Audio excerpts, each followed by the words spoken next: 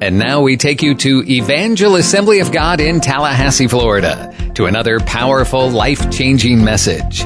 For more information, visit our website, evangelag.org. And I want you to really put your hands together as Dr. Eric Gagnon comes to share. I want you to open your hearts, open your minds, and open yourself to the Holy Spirit as He comes. In Jesus' name, amen.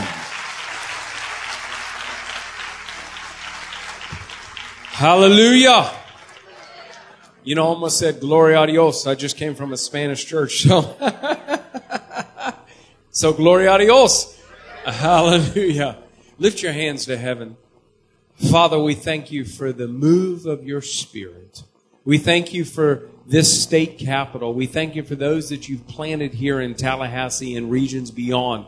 We thank you, Holy Spirit, you have free reign to do whatever you want to do in this place. Touch the hungry hearts. Change them. Rearrange them. Do whatever it takes, Lord. Let them see you as you're meant to be seen. Lord, give them a revelation that as they follow you, that they will be fishers of men. I come against the spirit of timidity. I come against the spirit of fear. For the Lord's not given you a spirit of fear, but of power, love, and a sound mind. I thank you for boldness in the Holy Ghost through the love and compassion of Christ. I thank you, Lord, for that. Give them a revelation that soul winning is not a program, but a passion. Give them a revelation that souls are the currency of eternity. Brand eternity in their hearts in the name of Jesus. Brand eternity in their hearts. Let them have a revelation that the only thing that counts when they breathe out their last breath is how many people they're bringing with you to the other side in the name of Jesus. And if you believe that, give the Lord a great shout of victory right now. Hallelujah. What a privilege and honor it is to be here at Evangel. I want to thank Pastor Terrell, Miss Kathy, and this great church for everything they're doing. And I was just wondering, how many thousands of services have you sat in this church? When he told me from a little boy, you were here at the founding of the church when they broke ground and you came to church here. I mean, the heritage of this place and this city and this church is amazing. Isn't that all? Thank God for godly pastors So it's a privilege to be here, Pastor. Miss Kathy, I'll tell you. I'm going to just quickly get my wife and kids to come up here. We travel as a family. I've had the privilege and honor of preaching the good news of the gospel in 30 countries of the world.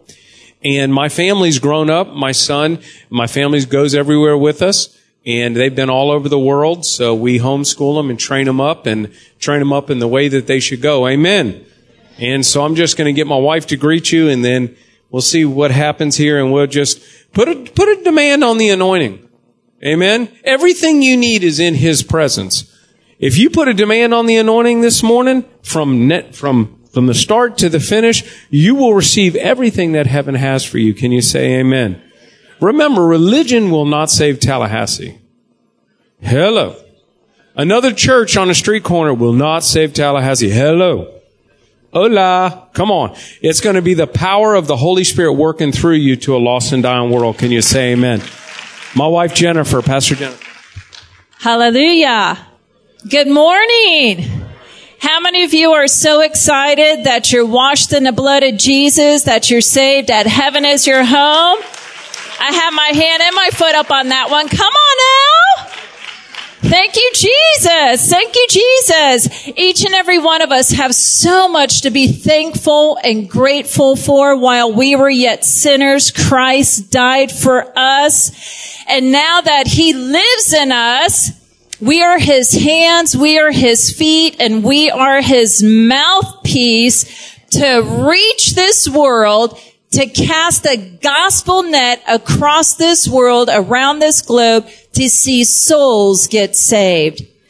And you know, God could have put you anywhere in the world, and He could have had you be born anytime. But you know what? He chose now, and He chose here. So each and every one of you have a heavenly mandate.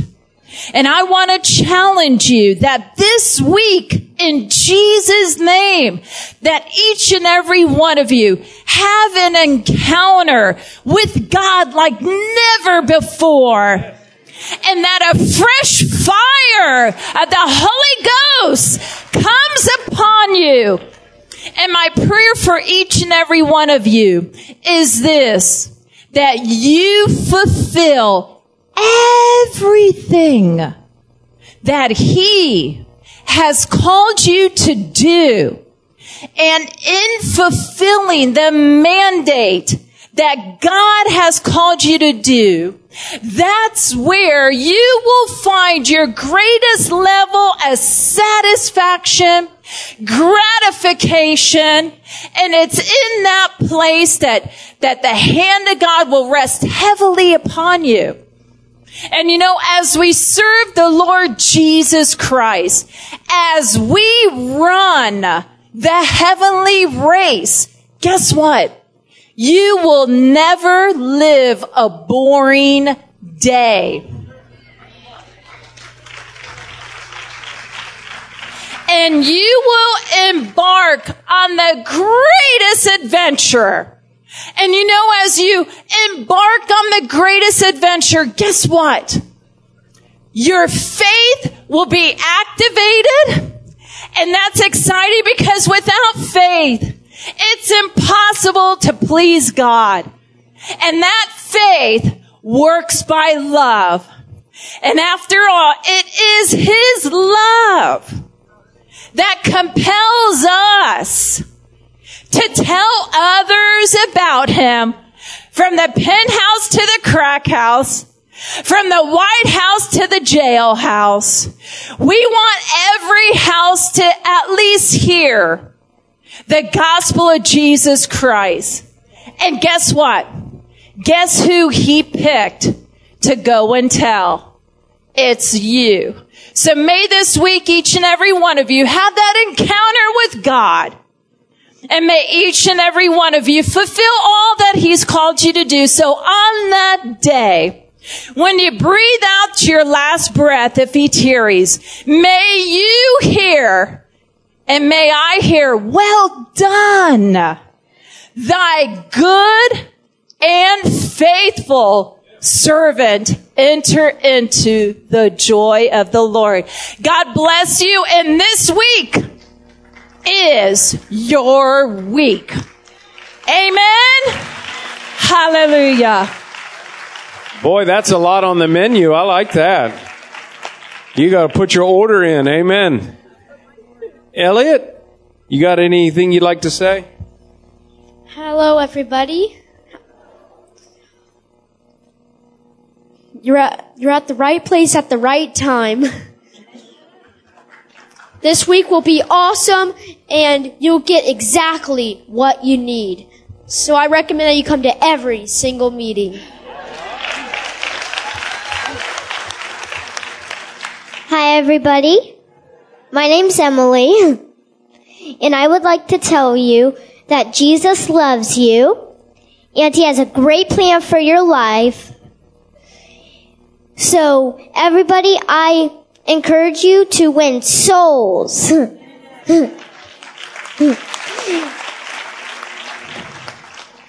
So, I like what Elliot said, so come to all these meetings and make sure you win souls. Amen. Hey, Emily, just real quick, pray for them. Come on, pray for them real quick. Lord, I pray that these people that when they win souls, they get exactly when they have their soul goal, they get exactly how many souls they pray for in Jesus' name, and that these people, whatever they put their hand to, it shall prosper. In Jesus' name, amen. Amen. Hallelujah. Thank you, Jesus. You know, God calls families, and we travel together and lift up the hands of Doctors Rodney and Adonica. And they traveled with their families all around the world, and we do the same. And our kids are major soul winners. Our kids are major givers. You know, we were in an elevator one time, and Elliot was like 3 years old. We just came back from Africa, I believe. And Elliot looked at a guy in the elevator and said, "If you died today, where would you go to heaven?" And the guy looked at Elliot and then looked at me and goes, "Oh, he's so cute." I said, "Well, where would you go?" So we tag teamed. You know, when you're in an elevator and they say up or down, say, "That's a very good question. Let me ask you a question." You have to use every opportunity you can to be a witness. Can you say amen? We just came back from Orlando, Florida, and we had a GAT. We started Sunday morning there. They have 3 services. And then Dr. Ronnie Howard there, the whole Great Awakening team in Orlando, Florida last week, 6,200 decisions for Jesus Christ. Hallelujah. If you don't get excited about that, I'm going to ask the pastor to lock all the doors and you're going to have to stay here all day. And I'm going to preach the gospel to you because all of heaven rejoices over one. And then over 500 church commitments that we're believing God, 500 brand new people will be added into the church this Sunday. So, hallelujah. Somebody says, how's that possible? Well, when you get on fire for God, you're going to burn for Jesus outside the 4 walls of the church. The Bible says in Acts 1:8, you shall receive power. After that, the Holy Ghost comes upon you. Who wants the power? Okay, that's a few hands. Who else would like some more power? The Bible says, after that the Holy Ghost comes upon you, you shall receive power. Is that what it says? Acts 1:8. I know I'm not in front of my Bible, but I know the scripture. You shall receive power. Listen to this. And you shall be witnesses. Sounds like a command to me. Some people think the only people that are supposed to witness are evangelists. Most evangelists don't witness. They're called motivational speakers, and they go to churches. Hello. If your anointing doesn't work outside the 4 walls of the church, it didn't come from heaven. Hello. Now, I know I'm a little different. I wasn't raised in church, so I'm going to be a little bit different. I didn't go through a homiletics class to learn how to preach.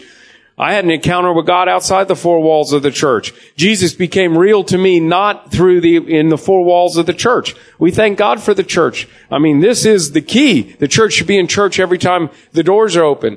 Jesus loves the church. But you know what? There's a lost and dying world out there. You know, your band did an awesome job. I mean, they really did a great job praising the Lord and lifting His name higher. But what you have to realize is there's a whole lot of people here in Tallahassee that are not sitting in church right now. And if you don't tell them, I would like you to tell me who's going to do it. People go see a good movie, have no problem tweeting it, social mediaing it, calling their friends and say, "Oh man, you got to see his movie. It's just a knockout." But you know, we don't want to talk about Jesus outside the 4 walls of church. You know, we need to keep it private. Well, Jesus didn't hang privately. Hello. The Bible says, "Go ye into all the world and preach the gospel to every creature." Start with your dog, your parakeet. I don't care what you do, but you got to start somewhere. You shall receive power. After that, the Holy Ghost comes upon you, and you shall be witnesses unto me in Tallahassee. Jerusalem is Tallahassee. If you live here, this is Tallahassee. You might as well have said Tallahassee, Pensacola, Washington, D.C., and then China. In Jerusalem, Judea, Samaria, and the uttermost parts of the world. Don't answer this question right now, but I'm going to ask you a question. First of all, we're going to have a revival or a riot this week. You pick which one you want. Because revival, it turns everything upside down. Revival goes to the heart of the matter. Revival goes where it's needed the most. Can you say amen? People call out for the fire of God, but have no idea what they're asking for. The fire of God isn't just to shake, bake, and quake. The fire of God comes to burn out areas that need to be burned out. Hello. The fire of God, when revival comes, it changes you. Revival is about falling in love with Jesus, all over with Jesus again. You can't have revival if you've never had vival. Revival is revitalizing your relationship with Christ. How many people know you can go to church and religion will not save Tallahassee? Religion always thinks it's better than everybody else. I'm going to just tell you have to be very careful. Because you can go to church and even a great church like this, a great church like Dr. Ronnie's, it doesn't matter. You can go to church and become religious. Hello. Someone says, well, how do I know I'm religious? Well, if somebody sits in your seat and you manifest and it's a first-time visitor, you are religious. Hey, brother, you sitting in my seat. Oh, I'm so sorry. I'm a first-time visitor. Last time I've been here 20 years. You better move. That's called religion. I can prove it's my seat. I got 5 flavors of chewing gum underneath that seat. You better move. Revival's about falling in love with Jesus all over again. And Jesus said, follow me and I'll make you fishers of men. So who wants power? Then your power is supposed to work outside the four walls of the church to be a fisher of men. Can you say amen? And that's what's going to happen this week. God is going to reprioritize your priorities. When revival comes, it makes you a better husband, makes you a better wife, makes you a better child, makes you a better student, makes you a better employee, makes you a better employer, makes you a better giver, makes you worship better, makes you study the word better. Revival changes everything in your life and makes you better at everything that you already are. Can you say amen? And that's what's going to happen this week. Somebody said, well, when are you going to start preaching? I started about 5 minutes ago. I'm just flowing with the Holy Ghost. So Acts 1:8, you shall receive power. After that, the Holy Ghost comes upon you and you shall be witnesses. But you got to want the power. And remember, Jesus goes straight to the heart of the matter. He doesn't, he doesn't go to the head. He goes straight to the heart. People get saved in their heart. They don't get saved in their head. The gospel is not an intellectual message. Hello.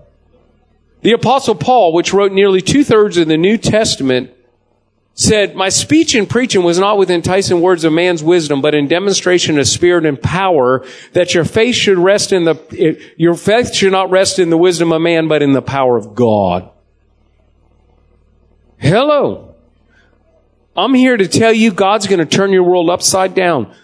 Rearrange your schedule this week. Don't say, God, I'm coming Wednesday night. You got one shot. Praise God. No, you rearrange your schedule. Don't tell God to rearrange His. If you hunger and thirst after righteousness, you shall be filled. You have to get desperate. You have to get hungry. You have to press in. Revival gets the church ready for the harvest. Who in here, wants to win souls? Who in here needs to win souls? Listen close to me. Don't raise your hand right now. Take this year, 2016, which is almost over. How many souls personally, one-on-one, have you led to the Lord this year? And I'm just asking you to reflect on yourself, because we're about done with the year right now. How many people have you engaged outside the four walls of the church? I've been to 30 countries of the world preaching and teaching on soul winning and power evangelism. I can honestly tell you 95% of Sunday morning Christians have never led one to the Lord. 50% of all pastors have never led one person to the Lord outside the four walls of the church. Yet we have the greatest message ever told. We got the Savior of the world living on the inside of us. But if you're not careful, you'll become politically correct when you're supposed to be biblically correct. Hello. Someone says, well, what if they don't like me? They already don't like you. They ain't never liked you. They don't like you. Don't like where you dress. They don't like you when you're a blonde, brunette, or redhead. It don't matter. They don't like your shoes. They don't like you. It doesn't matter. It ain't about liking nobody. It's about lifting the name of Jesus higher. It's about lifting the name of Jesus higher. Hallelujah. Someone says, well, what if they deny me? They're not denying you. They're denying Him. So revival makes you what you ought to be. Can you say amen? Religion is man's vain attempt to reach God. But Christianity is God reaching man through the person of Jesus Christ. Can you say amen? Someone says, well, how do I know if I'm religious? I do love the Lord. Well, religion is anything you do over and over again and you feel empty. Hello? That's called religion. Religion focuses on sin and condemns people for it. Jesus comes to set the sinners free. Hello. There is now therefore no condemnation for those that are in Christ Jesus. Can you say amen? Listen, Jesus went to go to, and I'm just flowing here. This is important. Zacchaeus was a rich man, a little short. Last church we were in, the pastor was 5'5", and before he got up, he said something about being short. I wish I was taller. I said, listen, Zacchaeus was a little old guy, a short guy, and he got so on fire for Jesus, he climbed up a tree and got out on the limb. Do you know why when you climb up on a tree, you get out on a limb? Because the fruit's out on the limb. And Zacchaeus was so hungry and desperate for God, he cried out, climbed up a tree. Well, that wasn't politically correct. Hello. He was so hungry and desperate. But you want to know what? He was short. So I told the pastor, I said, Zacchaeus was short and he was rich. So you have scriptural proof to be rich. You should be happy. I mean, you just pull on anything you can get. You just reach out and snatch it. You get it.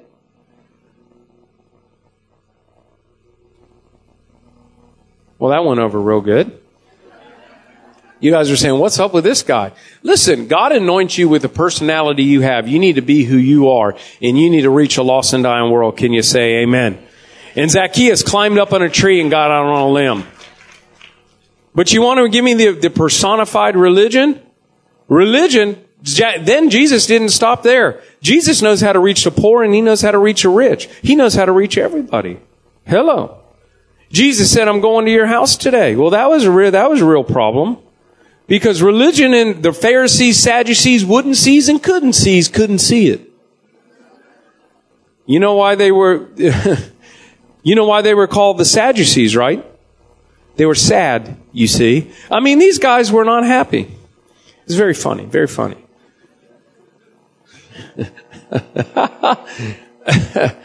You know, the joy of the Lord is your strength.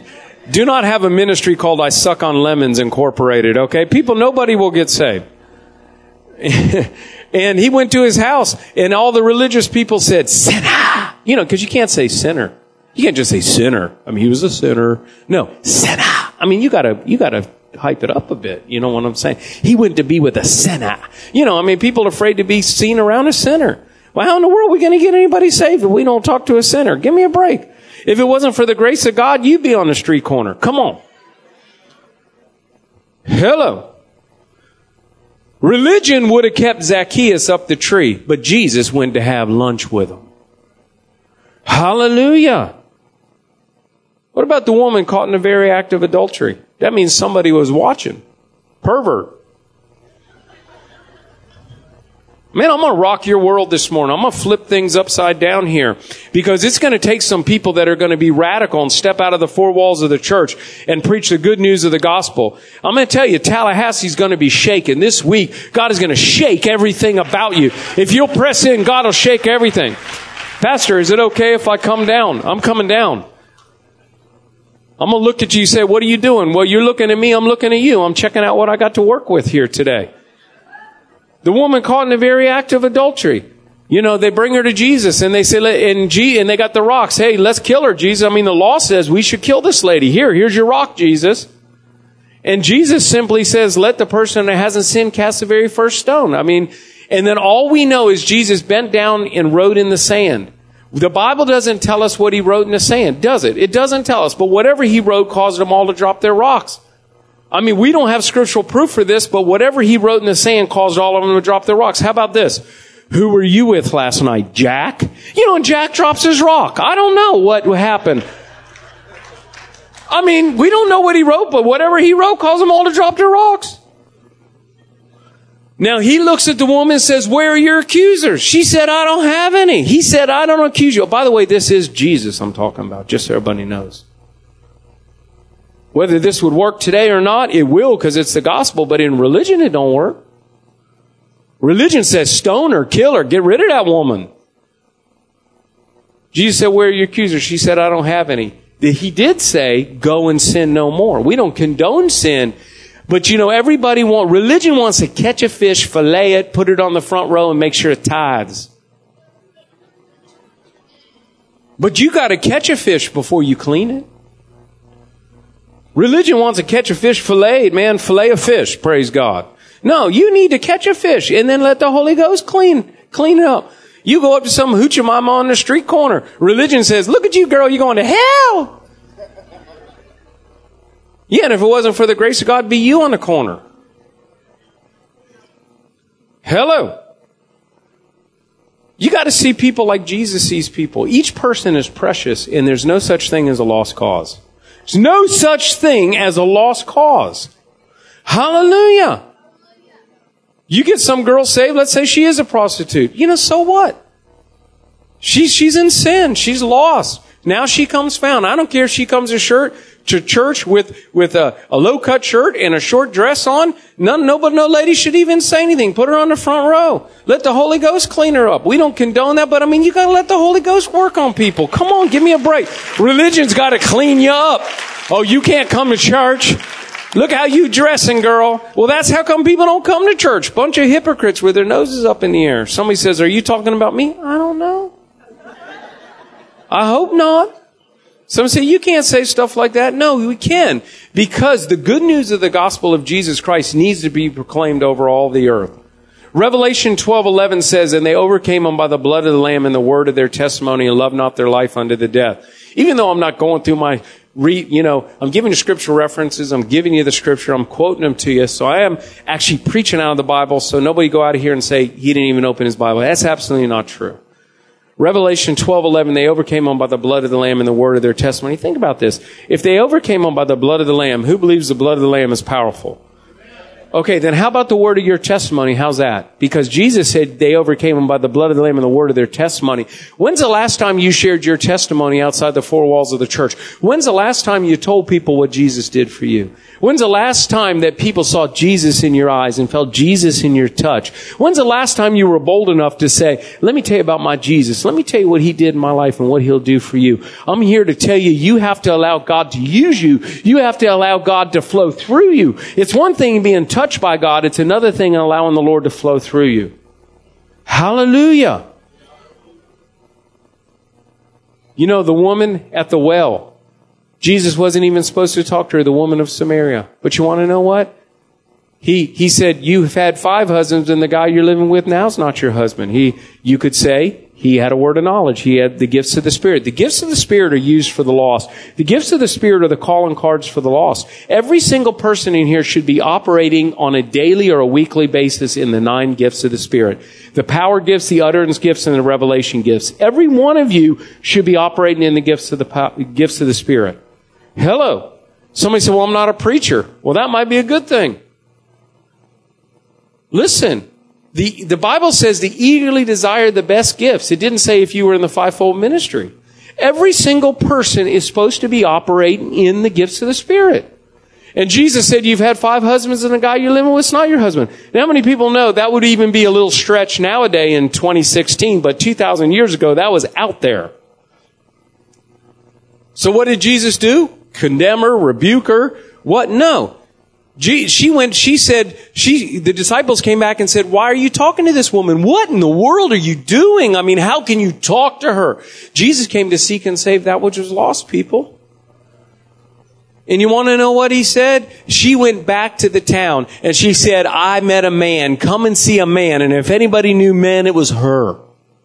She said, come and see a man like I've never seen before. And she brought the entire town of Samaria. A woman with that had 5 husbands and was living with somebody was the vehicle of choice for Jesus Christ to reach an entire city. Come on, get rid of religion, get rid of tradition. God has a way to get this thing done. Can you say amen? And all of Samaria came out and heard the gospel and received the gospel because of a woman that Jesus was willing to talk to. That was what some people would have called a lost cause. Listen, the gospel is the power of God unto salvation to everyone that believes. You know what? You might not be able to quote everything in the Bible. You might not even have it all together. You might be under construction. A work in progress, which I am, and you are. But you want to know what? If God can use anybody, He's going to use you. If God's going to use anybody, He's going to use you. Don't complain about anything if you're not willing to do anything about it. Hello. The only hope for America is a great spiritual awakening. The only hope for DC. People, I'm upset with what's happening in DC. Well, you better preach JC, because the only hope for America is Jesus Christ. Hallelujah. Someone said, where did you get this guy from? Listen, I'm tame. What's till Dr. Rodney gets here tonight? It's all over. I mean, come on, man. It's about making a difference in our environment where we're at. Hello, with you, with your personality, with the way you are. But Jesus is Lord. Can you say amen? Well, the whole political thing, I'm not getting into the whole thing. You guys here in Tallahassee, I'm sure you guys are overdosed in it. But listen to me. The only way to save America is a heart change. And the only one that changes hearts is Jesus. So if the church doesn't rise up and fulfill the Great Commission, tell me how it's going to happen. Christian television, are you giving me a break? Most people on Christian television, I mean, we honor the fivefold ministry. But you want to know what? The world's not watching Christian television. They don't understand it. And most of Christian television is about raising an offering because the rates are so high that a preacher can't even be on TV if they don't make a lot of money. So they got to spend most of the time talking about their new book and their new series and all this because the way it's set up. Now, thank God for Brother Bob DeAndre with Christian Television Network. It's different. With him, as far as us, he puts us on for free. And we've seen just on Christian Television Network and everything we've done over 10.3 million decisions in the last 6 years. Isn't that powerful? Because we mobilize. This ministry is about mobilizing people. If you don't get mobilized this week, then we failed with you. You got to get mobilized. Now just give me a couple minutes here. I know church gets out at a certain time and all this, but if you are desperate for revival, then the man that was lame, his friends couldn't get into the building because there was too many people. But his four friends, said, listen, we can't get you in the front door. Bless God, we're going to go through the roof. You see, that's the type of hunger and thirst you need to have an encounter with God. That's what you need to get everything that God has for you. If you hunger and thirst after righteousness, you shall be filled. And bless God, the four men came with their paralytic friend. They ripped up a roof and they let him down. 2,000 years later, that's called vandalism. And you can look at any billboard out here on the highway, and you got a lot of lawyers you could call to take care of that. 2,000 years ago, Jesus called it faith. Hallelujah. You got to get hungry. You got to get desperate. You got to press in. Like the woman with the issue of blood. She said, I'm getting my miracle today. I'm not getting it tomorrow. I'm getting it today. Today is the day of salvation. Well, I'm going to pray him in, Brother Eric. Yeah, you can pray all you want. You ought to get up and do something. Because faith without works is dead. Pray. Yes, pray. Pray like it all depends on God and go like it all depends on you. Hello. Someone said, are you angry? I'm passionate. I'm a passionate person. I'm not angry. I'm a passionate person. I'm just saying, we've heard these messages our whole life. Many people in here that have been in the church their whole life. Yet we do nothing outside the four walls of the church. I pray Jesus brands himself on you with eternity this week. I pray Jesus brands himself on you that you will never see people the same again. Hallelujah. Now, I wasn't raised in church. The Bible says, they overcame by the blood of the Lamb and the word of their testimony and loved not their life to the death. Listen close. I'll do the abbreviated version. By the time I was 16, I was drinking up to a case of beer a day. I had good parents. They tried to teach me the right way, but when you're a teenager, you're smarter than your parents. Till you get about 30, some people it takes like 50, then they come around. But, when you're a kid, I come from a military family. I'm a veteran myself. My family was all in the military. My dad said my way or the highway. I thought the highway looked better. I was out on my own when I was just after 16. I was 17. My dad signed for me to go in the military early, and he was happy and I was happier. I'm not getting into, I don't have time to get into the whole testimony. But I will tell you this part about that. I was going the wrong way. I was looking for Jesus in all the wrong places. I was looking for him through alcohol, through all the different things. I tried to fill a void in my heart that only Jesus could fill. I didn't know nothing about God. I knew God. I believed in God, but I definitely wasn't serving him. Someone said, why didn't you go to church? My dad worked 3 jobs so my mom could stay home and raise 5 kids. So Sunday was a day you worked. Hello, in my family. So I went with my dad from the time I was 7 years old on, almost every day after school for a few hours, and had to work in a construction company to help put food on the table. So I come from a different type of situation. So we didn't go to church. But my parents believed in God. We said prayer at the table and all of that stuff. But I didn't have a personal relationship with Christ. So here I am in the United States Navy now, on the back of an aircraft carrier, jet engine mechanic, all around the world, still drinking, partying, coming back to shore, coming back ladies' night. Every night of the week, there's a ladies' night. Every night of the week, if you know where it's at. I was in all the wrong places and doing the wrong things. I'm not proud of that. But you know what? I was trying to fill a void in my heart that only Jesus could fill. Then I had no money. I had to work. I got out of the military Thought my mom was going to die. She didn't, but I was the only one that ever got out. The end result was I got a job, and I took a job in sales. Someone said, why'd you do that? Because sales is what you do till you get a real job.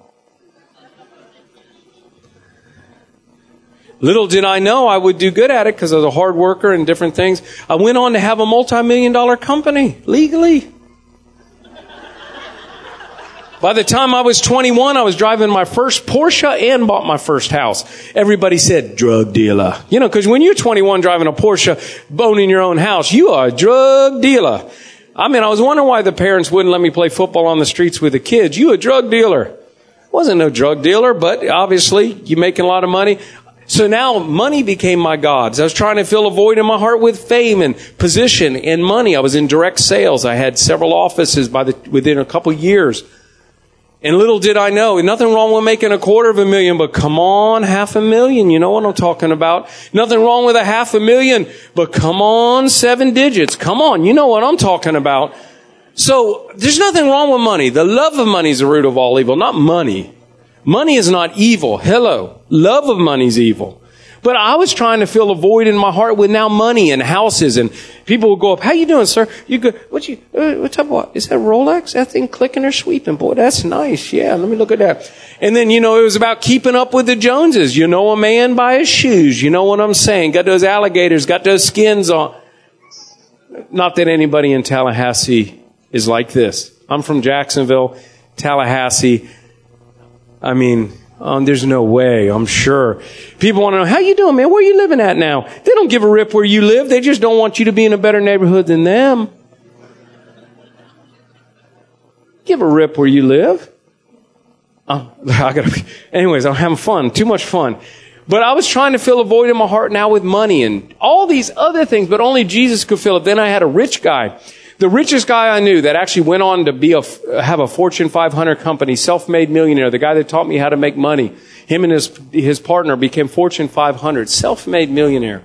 That's what America's about. America's about entrepreneurship. America's about the American dream. America's about you pressing into God, putting your hand to something, and whatever you put your hand to shall prosper. That's what this country's about. This country's about everybody can succeed, and nothing is impossible with God. There ain't nobody in here that can't do whatever God's called you to do. Hello. He said, I'd like to talk to you. I said, oh, yes, sir. This is a millionaire, man. Lived in the biggest house I ever seen. Drove the nicest car I ever seen. Remember, I wasn't raised in money, and I wasn't raised poor. We always had food on the table, but I don't ever remember more than 3 or 4 times ever going out to eat in my entire childhood. Because how do you take a family of 5, 6, 7 out to eat? It's very expensive. So, I wasn't poor. I don't want anybody to think I didn't win days without eating. No, I ate, but we definitely weren't wealthy or anything close to that. I understand. Don't worry, we're going to sew the buffet into the Baptist crab legs today, praise God. Just work with me for a second. I know, man, we're coming here for revival. We got one shot at this, we're gone. It's all over. It's only what's left that matters. It's only what's left that matters. If you don't get impacted, then we go on. We're going to have revival wherever we go. You want to know why? Someone said, how can you say that? Because greater is he that lives in you than he that's in the world. You are an incubator and you are a carrier of revival, and everywhere you go, revival will happen. And you don't take any glory. He gets all the glory. But you are revival waiting to happen. You are a mass crusade waiting to happen.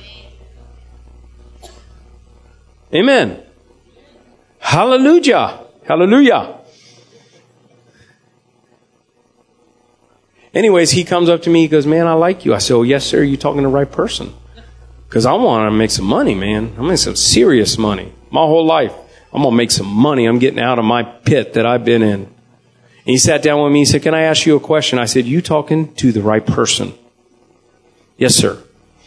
He said, if you died today, do you know for sure you go to heaven? I went home. Inside I went, I was acting like I was thinking about him. I wasn't thinking about it. I was thinking, where's the money, honey? Where's the bread, Fred? Where's the dough, Joe? How's that going to make me some money? Someone said, you're serious. I am very serious. Very serious. And then I had to answer him. And I'm going to teach you something. And then I'm going to start closing, tell you what happened, pray for some people. But listen close to me. You better get this. If you get this, you'll get it.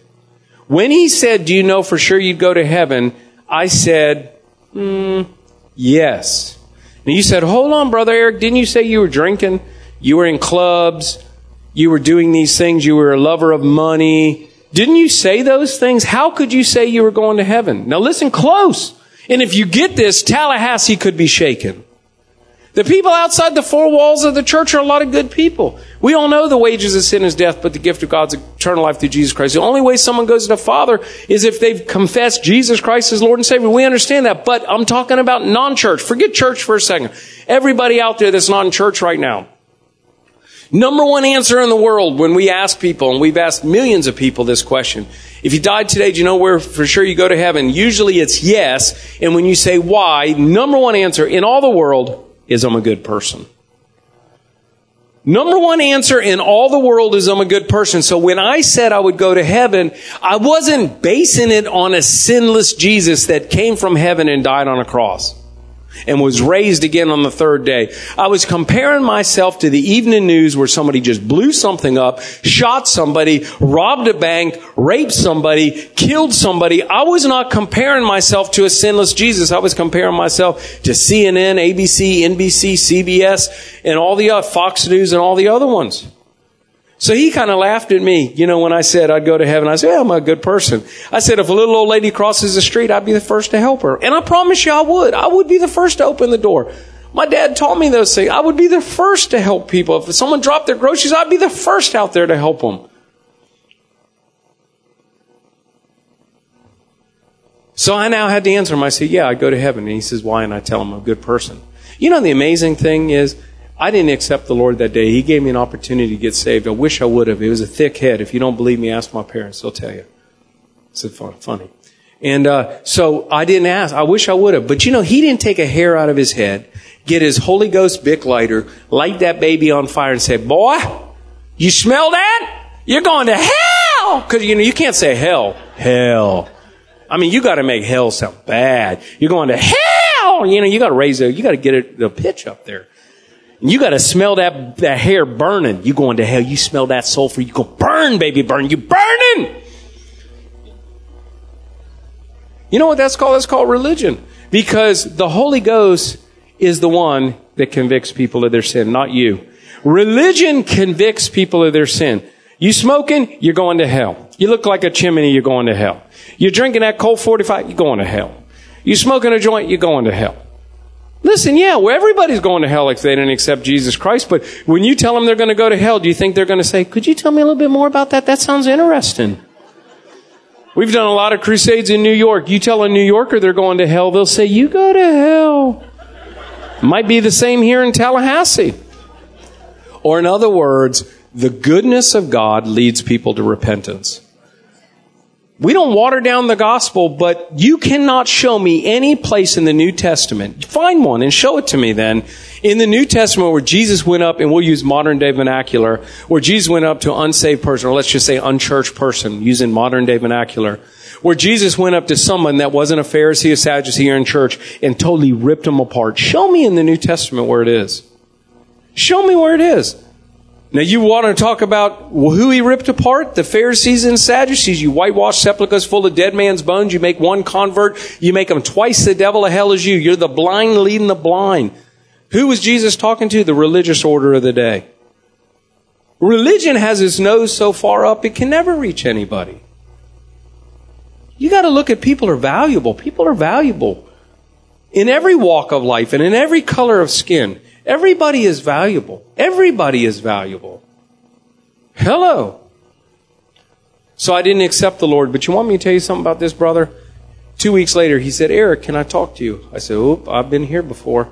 And he shared Christ with me. Did you know for not 1 year, not 2 years, not 3 years, not 4 years, but for 5 years, he never stopped sharing the love of Christ with me? For 5 years, this man that had everything money could buy, self-made millionaire, never stopped sharing Jesus with me. Somebody says, what do you call that? A friend. A friend. Hallelujah.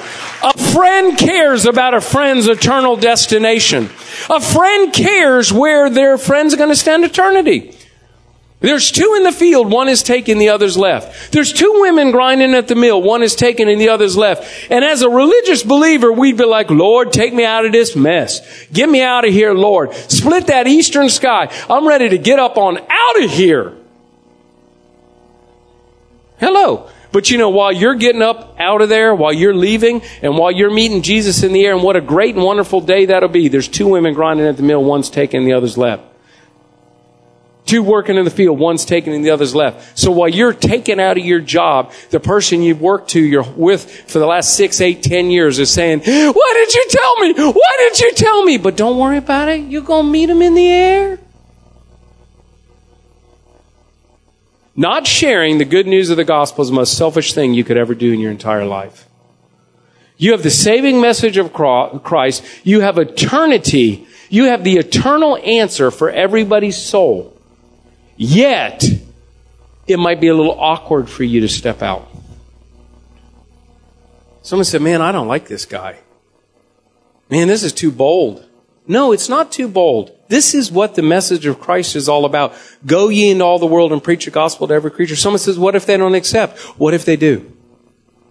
I'm just going to ask you, okay, what if they do? What about me? I've been to 30 countries of the world preaching the gospel. I had the privilege of seeing through this ministry literally millions and millions and millions and millions of souls saved and thousands of churches and hundreds of thousands of people impacted with the gospel. Yet I had a guy witness to me that I pushed off and didn't want to have anything to do with. That was a seed that was placed. Little did I know I would on my own with no calamity in my life, that the Word of God kept pounding on my spirit and my heart so much that finally one day with no calamity, I didn't go bankrupt, I didn't all of a sudden get in a car accident or anything. I got down on my knees in my house all by myself with nobody around, and I messed the prayer all up. If you were religious, you would have failed me. I said, Lord, if the offer is still available,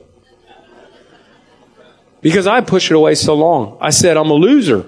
I said the prayer like I know how to say it. I said, Lord, I'm sorry. I'm a loser. I've done these terrible things. Lord, I believe Jesus is Lord. Come into my heart. Save me.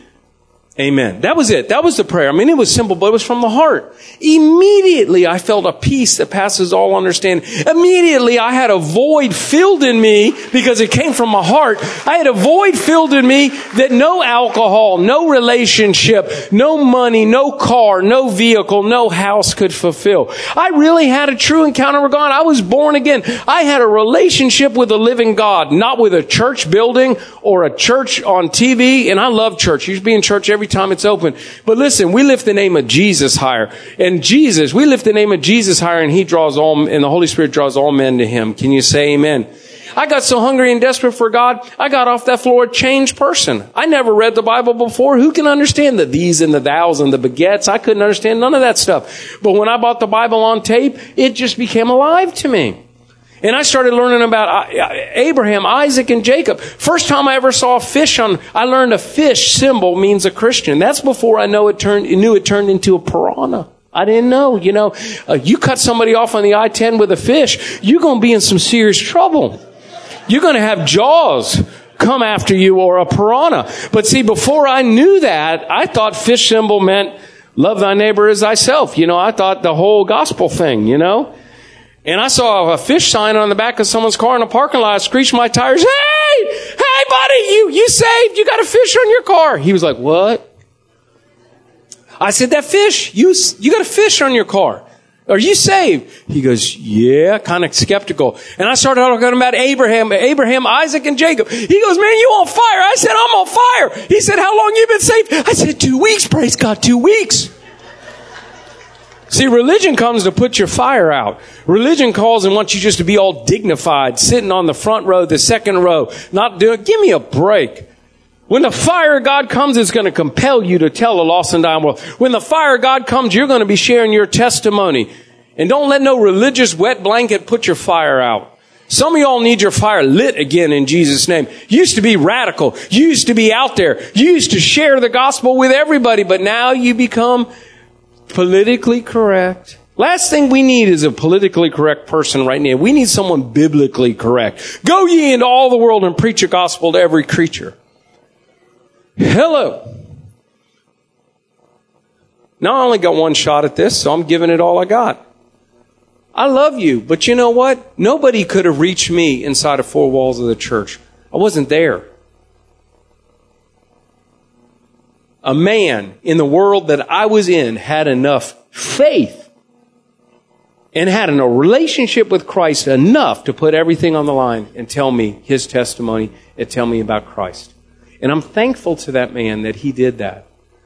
And let me ask you a question. When's the last time you shared your testimony outside the church? Who in here the Lord saved you? Could you tell somebody? Could you tell somebody outside the church? Who in here has the Lord ever healed? Could you tell somebody outside the church? Who in here has ever had a terrible difficulty, but the Lord gave you a way of escape? Could you tell somebody? Could you just tell them? Hallelujah. Someone says, well, what would they think? 100 years from now, it won't matter what they think. The end result of the whole thing was I met my wife to be, Jennifer. We've been married 25 years this year. 25 years this year. Fell in love with her. I asked her to marry me. She said yes. I said, hallelujah. Because when you get saved, you become bilingual. Someone says, what do you mean bilingual? You speak Christianese. Christianese is using words you never used. I never went to a bar and said, I'll take a double scotch. Hallelujah. I promise you, once in my life ever did that. I never went to a bar and ordered a beer and said, bless coming in and bless going out. I never did ever in my life say that.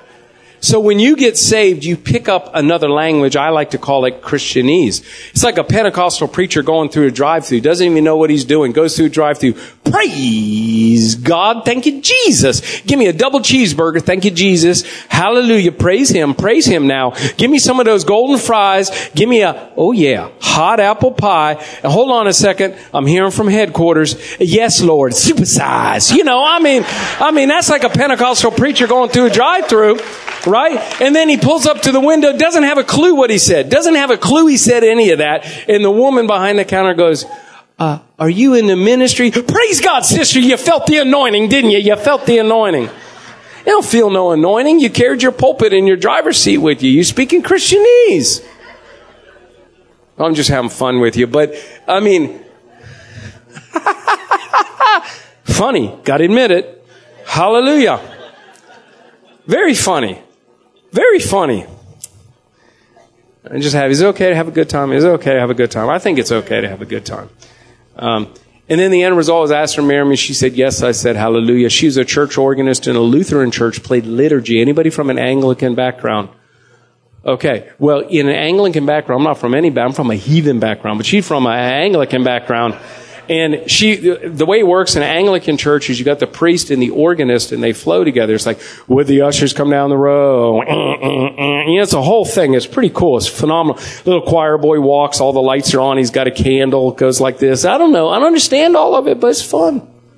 I like it. And then I asked her to marry me. She said yes. I said hallelujah. The end result was 1 month before we get married, we had a blood test. She went in, no problem. I went in, big problem. What do you do 1 month before you get married when you find out you're HIV positive from a wild life of sin? The Bible says the wages of sin is death. There's consequences to sin. You can rob a bank, go to prison, and ask Jesus to forgive you, and you will be totally 100% forgiven of your sins. But you will have a prison ministry. Or in other words, there are consequences to sin. And I know some of y'all are thinking, when the pastor asked people to greet people, I shook his hand. It's going to be okay because we got wet wipes on the way out. Don't even worry about it. Wet wipes on the way out. Antibacterial things. There's no problem. Someone said, what did you do? I cried like a baby. You kidding? I'm getting married in a month. I just got saved. What are you talking about? I got a business, got everything. It looks like my whole life finally turned around. Now I'm got AIDS. I'm HIV positive. So I walk up to her. I said, honey, the wedding's off. She said, why? I told her. She cried. I cried. Do you know, she came up to me 3 days later and she said, honey, I never thought I'd fall in love. I thought I never would get married. She said, I would rather die than not marry you. The wedding's on. She married me HIV positive. Hallelujah.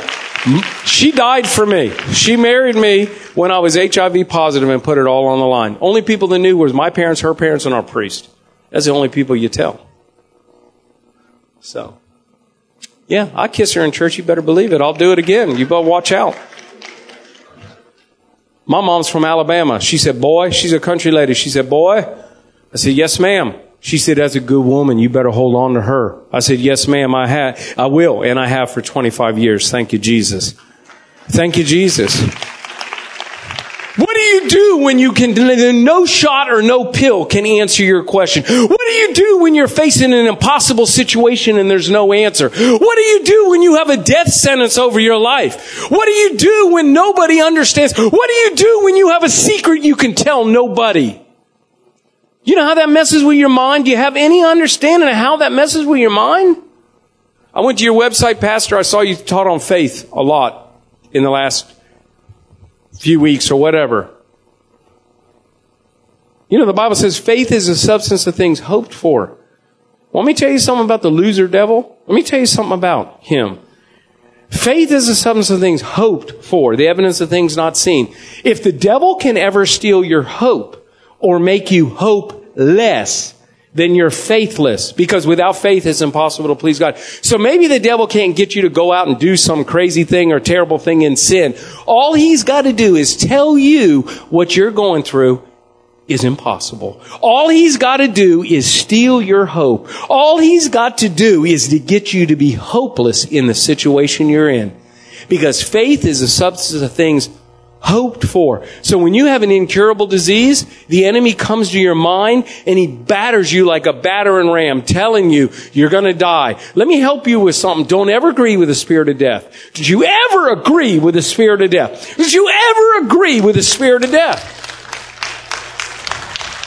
The Bible says if two agree, when it's your time, you go, but don't ever agree with the spirit of death. The devil wants you to come into agreement with the spirit of death. Don't do it.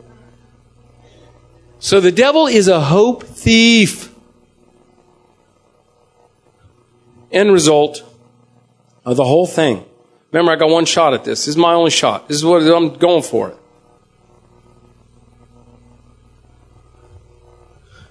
So I felt like it was all over. I had to press into Jesus. What else am I going to press into? I asked the guy, give me a shot, give me a pill. This is 25 years ago. You think AIDS has a stigma now? Go back 27 years ago and say you're HIV positive. If you sneezed, there would be an epidemic of people trying to get out of your way. The stigma? Are you kidding me? You don't tell nobody. Going through T-cell counts, viral loads, all this junk, washing the counters down with bleach, counseling, not Christian counseling, worldly counseling. Are you kidding me? But God. But God. We get married, go to church one day, Lutheran church, liturgical church. They don't believe in miracles. They love Jesus, but it's not a full charismatic Lutheran church. Priest comes out one day dressed in a robe. I never seen nothing like it before. I mean, to me, it looked like a dress. They call him Father, dressed like Mother. I didn't know what was going on. I mean, he had the big old robe thing on. Looked like a dress to me. I don't know. I'm not from church. I don't know nothing about stuff like that. Call him Father, dressed like Mother.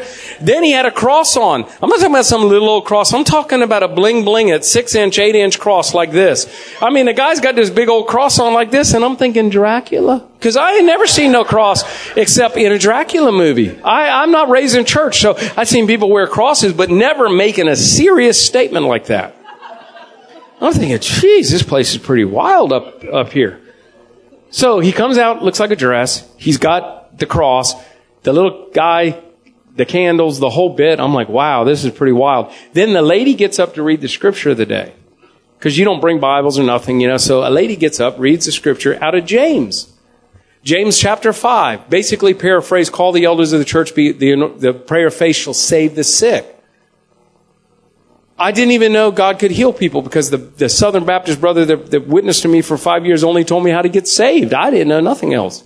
So when I saw that in the Bible, he said anybody that's sick, it was a once-a-year service. You could have had a cold, you could have had cancer, it didn't matter. Anybody that's sick, I'm the priest, I'm going to have the elders here, and I'm going to take oil, and I'm going to anoint you with oil. I mean, because that's what the Bible says. So it was like a traditional service. Well, it wasn't a traditional service for me. Not when you have AIDS, and you just got married. And I went up there, bless God, I stood at attention from when I was in the military. I stood at attention and grabbed the side of my pants. I didn't know what was going on. I was like, Jesus, this is a little wild, but I'm going to go for it. He comes up with a little jar of oil. Oil? What are you talking about oil? I was a mechanic. Oil is what you put in the engine for lubrication. I mean, what is oil? I didn't know oil represented the Holy Ghost. How do you know stuff like that? So he puts a little dab of oil on his finger and then he sings. Because if you're a priest, you have to be able to sing. That's why I'm not a priest.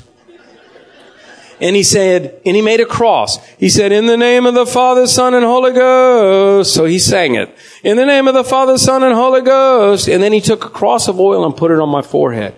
And when he put the cross of oil on my forehead, the oil was burning hot. First thing I didn't think was I'm getting my miracle. First thing I thought was the choir boy nuked it too long in the microwave. I thought he put it in there and hit the popcorn setting. I don't know. Maybe you got to heat the oil up for it to work. How do you know these things? So then I start thinking, man, that oil is extremely hot. Then I think they branded me like some weird type of church membership, like, shh, oh, you've seen people with the crosses on their arm? Oh, hey, yeah, First Lutheran, me too. They put mine on my head. I didn't know. But I felt a peace that passed all understanding. You know what? It felt like I was born again. I felt a peace that passes all understanding. I didn't fall down, shake, bake, or quake, but I felt good. Mm-hmm. You know what I'm saying? I'm serious. And somebody said, what happened? I went back to my seat. My wife said, what happened? I said, I don't know. The oil was hot. I don't know why you wore a dress today. The whole bit. I went through the whole thing with her. And I went through the whole thing, and then I go back for my T-cell count a few weeks later. I said, Doc, could I have another AIDS test? He said, why? I said, the priest, the robe, it looked like a dress, the cross, the oil was hot. I went through the whole thing. He must have been Spanish. He said, el loco. So I'm not sure. But he thought I was a granola bar, all fruit and some nuts. And I thought I was too. And so he gave me another AIDS test, and I went back several weeks later, actually November. It was November. I believe 26, 27 years ago, I went back to his office, and it was on Thanksgiving Day. Somehow, I don't know why they were open, but they were open. I was on my way with my mom's to get some turkey and giblet gravy. Hello. And I was on my way there. I stopped by the office. I said, hey, Doc. He said, have a seat. I said, no, if it's okay with you, I'm going to stand. What's up, Doc? And he said, this is the darndest thing I ever seen. I said, talk to me. He said, this test shows you're not HIV positive. You're HIV negative. Hallelujah. Hallelujah. Hallelujah. Somebody said, what did you do? I thank you, Jesus. I thank you, Jesus. I thank you, Jesus. I thank you, Jesus. I know what it's like to be lost and now found. I know what it's like to be dead and now alive. I serve Jesus because he's my Savior. I serve Jesus because he's my deliverer. I serve Jesus because he's my healer. I don't serve Jesus because my parents serve Jesus. I don't serve Jesus because someone tried to indoctrinate me in anything. I serve Jesus because I got a relationship with the King of Kings and the Lord of Lords. I serve a God that nothing is impossible with God. I serve a God that's on the throne. I serve a God that still answers by fire. I still serve a God that still performs miracles today. I serve a God that'll save your family.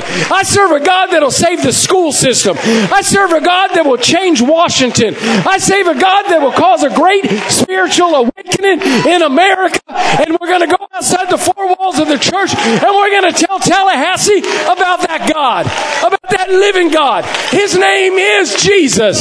His name is Jesus. Woo! If I was in Africa, I'd go, woo! But I'm in Tallahassee, I'll go, woo! Hallelujah! Hallelujah! I serve a God that's alive. I serve a God that's alive.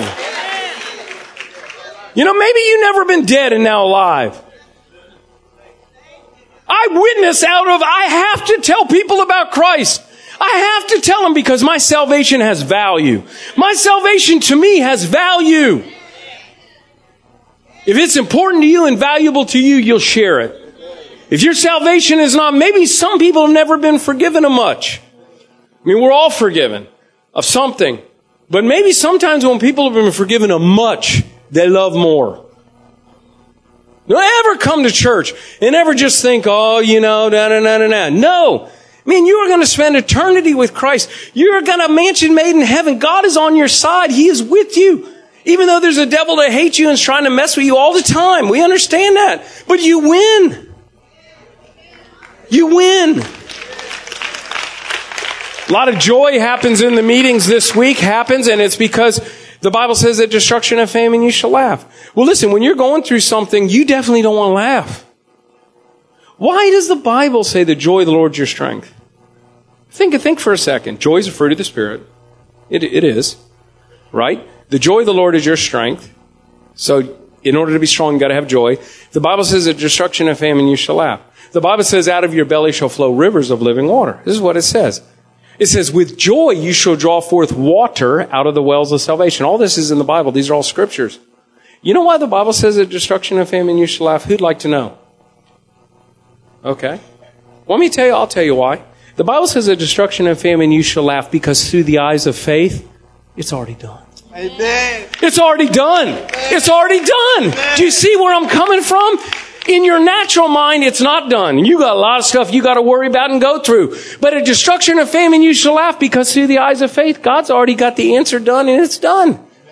So you can laugh. At destruction and famine, you shall laugh. Ha, ha, ha, ha, ha.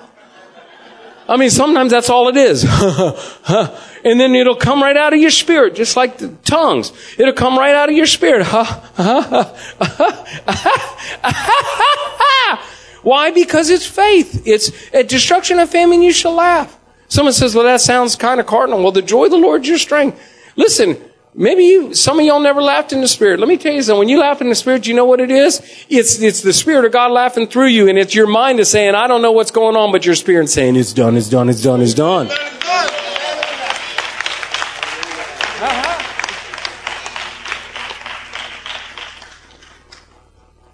Ha ha. Ho ho. Hee hee. For anybody that forgot how to do it. You just put the whole thing together. Ha ha. Ho ho. Hee hee. Ha ha ha ha. At destruction and famine you shall laugh. Why? Because I got the victory. So why don't we just do this real quick? Think about everything the devil's ever thrown at you. Or is thrown at you right now. Could be finances, family. Could be a million things. Could be job. Could be politics. Could be I don't know what it is. Who knows what it is? There's a lot of things to be concerned about. Think about destruction and famine and everything that's come your way. Put your hand on your belly. Just do this. Close your eyes. Some hands are further out than others, but I'm not talking about that right now. You know, Pastor Ronnie lost 160 pounds, so he jokes a lot about weight because he lost 160 pounds. So that's his joke. I pulled one of his jokes right there. But put your hand on your belly. And I want you to think about everything that's coming against you. And the Bible says that destruction and famine you shall laugh. I just want you to think about all these crazy things that are coming your way. And then as a step of faith, just go, ha ha. Ho ho. Hee hee. Fill me. Now go, ha ha. Ha ha. Ho ho. Hee hee. Now laugh. The devil said, what? The devil told you you're not going to make it? Are you kidding me? He's a liar. So it must be the opposite, right? Because he can't tell the truth. So if the devil told you you're not going to make it, that means you're going to make it. Is that true? Because he can't tell the truth. Think about everything he's thrown at you and go, ha ha.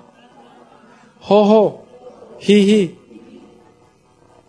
Now, some of y'all, like me, I feel big time right now. You feel like a bubble in your stomach, not in your head. Not in your head. You feel like a bubble. Who felt like a little bubble? Like your belly your spirit man started to come up and down a little bit. Go like this. Who's baptized in the Holy Ghost in this church? With the evidence of speaking in other tongues. Trust me on this.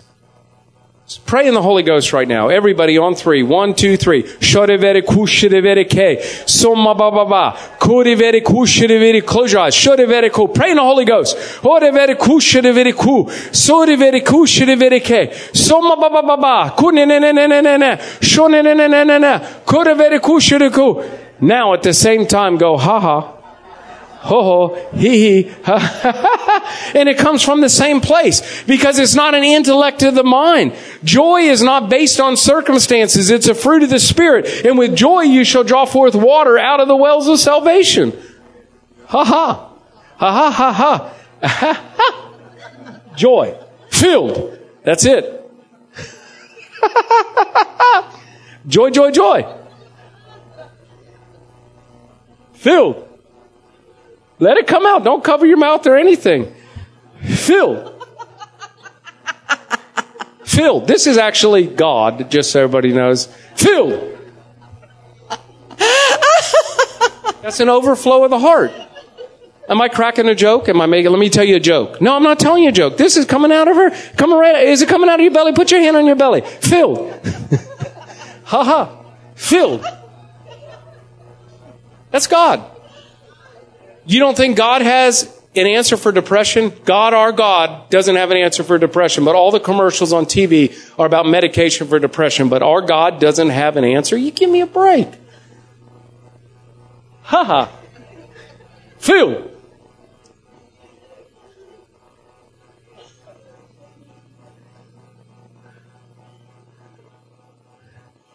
How you doing over here, ma'am? Oh, good. Nice to meet you. Yeah. Thank you, Jesus. The Lord's touching you. You needed that. We all need that. Look around. Do you think anybody else needs it? The joy will really hit you.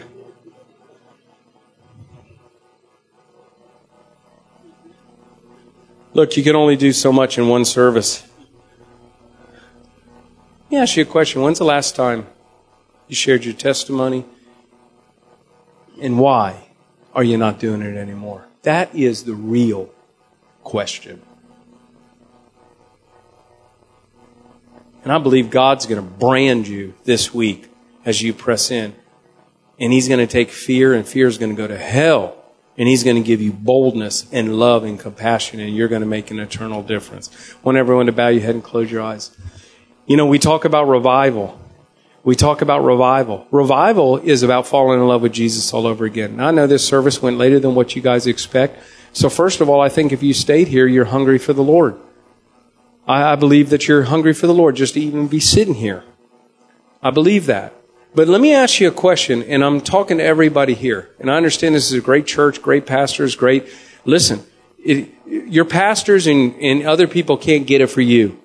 You know, I'm going to say something as everyone's heads bowed and eyes are closed, and please don't throw anything at me till I finish what I say. Don't ever ask for Evangel to have revival. Now, pastor can, because he's the pastor of the church. Really, what you should say is, Lord, let me have revival. Because if the only way a church can have revival is if the people are hungry and thirsty and cry out for revival themselves. It's something that you have to look at your own spiritual temperature. You can't look at pastors. You can't look at elders. You can't look at Dr. Rodney. You can't look at anybody. You have to look at your own heart. And you know what? Revival is about falling in love with Jesus all over again. So instead of praying, Lord, send revival to Tallahassee, even though, of course, we want that, you need to say, Lord, send revival to me, and then, Lord, send revival to my family. That's actually the right way to do it. And if everybody receive revival, then that's the one accord, one place, one sound. That's where revival comes from. And you have to look at your own heart. And if you're in this place right now and you don't know Jesus as your Lord and Savior, there is a heaven to gain and there's a hell to shun. You can't get saved because you go to church or because your parents are on fire or your grandparents or anything. You have to have a personal, intimate relationship with Christ yourself. You have to call upon His name and repent of your sins, and only you can do that. Nobody can do it for you. And nobody's going to be standing there with Jesus with you. It's going to be you and Him. And that's it. And if you don't know Jesus as your Lord and Savior, I pray today you'll make that decision. A lot of people are saying we're in crazy times. Yeah, it's called the last days. And Jesus is going to split that eastern sky. And it could happen today. It could happen 10 years from now. We don't know when it's going to happen, but we know it could happen today. Are you ready to meet Him today? I'm going to tell you, this call's not for somebody else. This call's for you. If you're in this place and you have never called upon His name and have a personal, intimate relationship with Christ, if you're not saved, you're not born again, this is your call. But now there's others in here, and everybody with your heads bowed and eyes closed, I want you to listen very close to what I say. You love God. You're saved. But let me ask you a question. Jesus himself, Jesus Christ, Son of God, said in Revelation chapter 3, speaking to the church, not to unsinners, not to sinners, but to the church. He said, I know thy works, and thou art neither hot nor cold, but because you're lukewarm, I'll spit you out of my mouth. Now that's Jesus Christ speaking to the church. So Jesus would be speaking to us here, the church. And he said, I know thy works, you are not hot, and you are not cold. You're basically lukewarm, which means you fit into church here and you fit into the world out there. And if you're lukewarm, Jesus himself said he'd spit you out of his mouth. I don't know about you, but when you spit something out of your mouth, you usually don't pick it up and put it back in. So I'm going to ask you a question in this place. What is your spiritual temperature according to what Jesus said? I'm not trying to make anybody feel bad. But you have to, if you really honestly want revival and you want change and you want to achieve everything that God's called you to do, then I'm going to ask you a question on a scale of 1 to 5, 5 being red hot and fire for Christ. What is your relation? What is your spiritual temperature? Is it a 3? Is it a 4? Is it a 4.5? I've had people say -3. I've had many Christians say 1 or 2. Is it a 5? 5 red hot on fire for God, winning souls? Listen very close to me. We will have revival with whoever wants to have it this week. The hungry and the thirsty will receive everything that they need to receive this week. But in this room right now, what is your spiritual temperature? A lot of people talk about backsliding. Backsliding isn't just when someone falls into sin and runs off with somebody or whatever. Backsliding is actually being a Christian year after year after year and actually having no fruit and not going forward with the things of God. Jesus even said about his Father, about cutting the branches off that don't produce fruit. Listen, you going forward with God means you're not backslidden. That means you're continually growing, you're continually learning, you're continually winning souls, you have more fruit in your life. As a Christian, that's what's supposed to happen. So if you're in this place and you've grown cold, someone said, how can that happen? You hang around the wrong people. The wrong people will put your fire out. Calamity will put your fire out. This election could have put your fire out. It doesn't matter. Somebody could have said something about you that put your fire out. Someone could have gotten a car accident. Someone could have got divorced. Someone could have lost a job. Some terrible thing could have happened to somebody. And it ended up putting your fire out.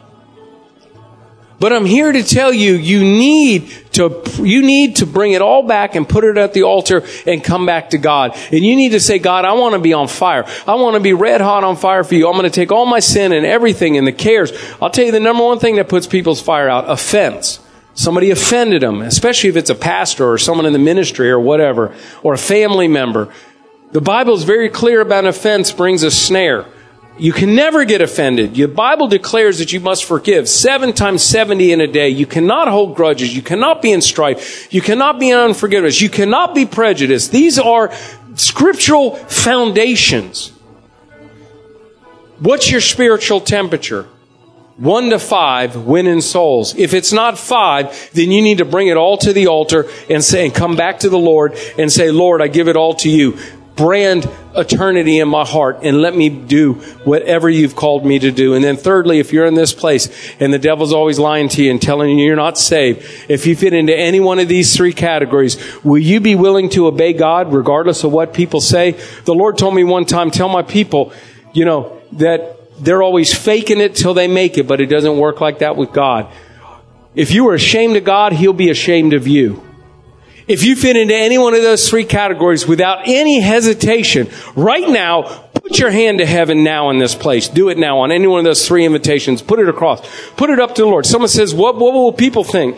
Well, how about what will Jesus think? Let's just go there for a second. How about what will Jesus think?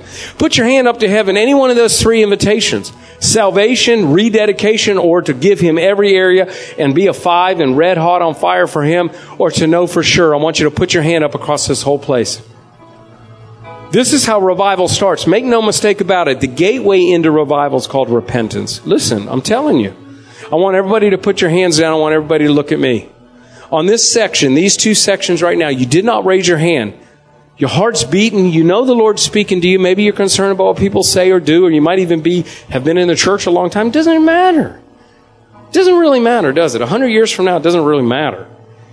If you want to be included in these 3 invitations I'm praying for, and you did not raise your hand yet, raise your hand right now. In Jesus' name. Thank you, ma'am. Good. Who else? in this section, these two sections, you didn't raise your hand, but you want to be included in the prayer I'm going to pray for those 3 invitations, raise your hand now. Thank you, my friend. Awesome. Thank you. Okay, not sure if that's a hand, but thank you. Thank you. Who else? Thank you, buddy. Come on, man. That's awesome. Who else? Thank you. Thank you. Thank you. Come on. The Lord's speaking to people. Listen, you just want to come to church and do your duty, then you should have left at noon, because I went overtime. But if you're hungry and thirsty for God and you want your eternity to count, then you better just do whatever God tells you to do. We pray right now that God uses this message to plant good eternal seeds deep into your soul. For more information, visit our website, evangelag.org. Evangel's all about making the name of Jesus famous and His church glorious. We love God, love people, and love life. And we're here for you, working to help draw people from impossible situations into a loving and friendly circle of hope, where answers are found and acceptance is given. We invite you to join us for any of our services, Sunday mornings at 10:30 and Wednesday evenings at 7. We're located at 2300 Old Bainbridge Road in Tallahassee. We have fantastic programs for kids and youth and small groups to make deeper connections. And we pray that God blesses you richly and abundantly as you continue to seek Him first in all of your life.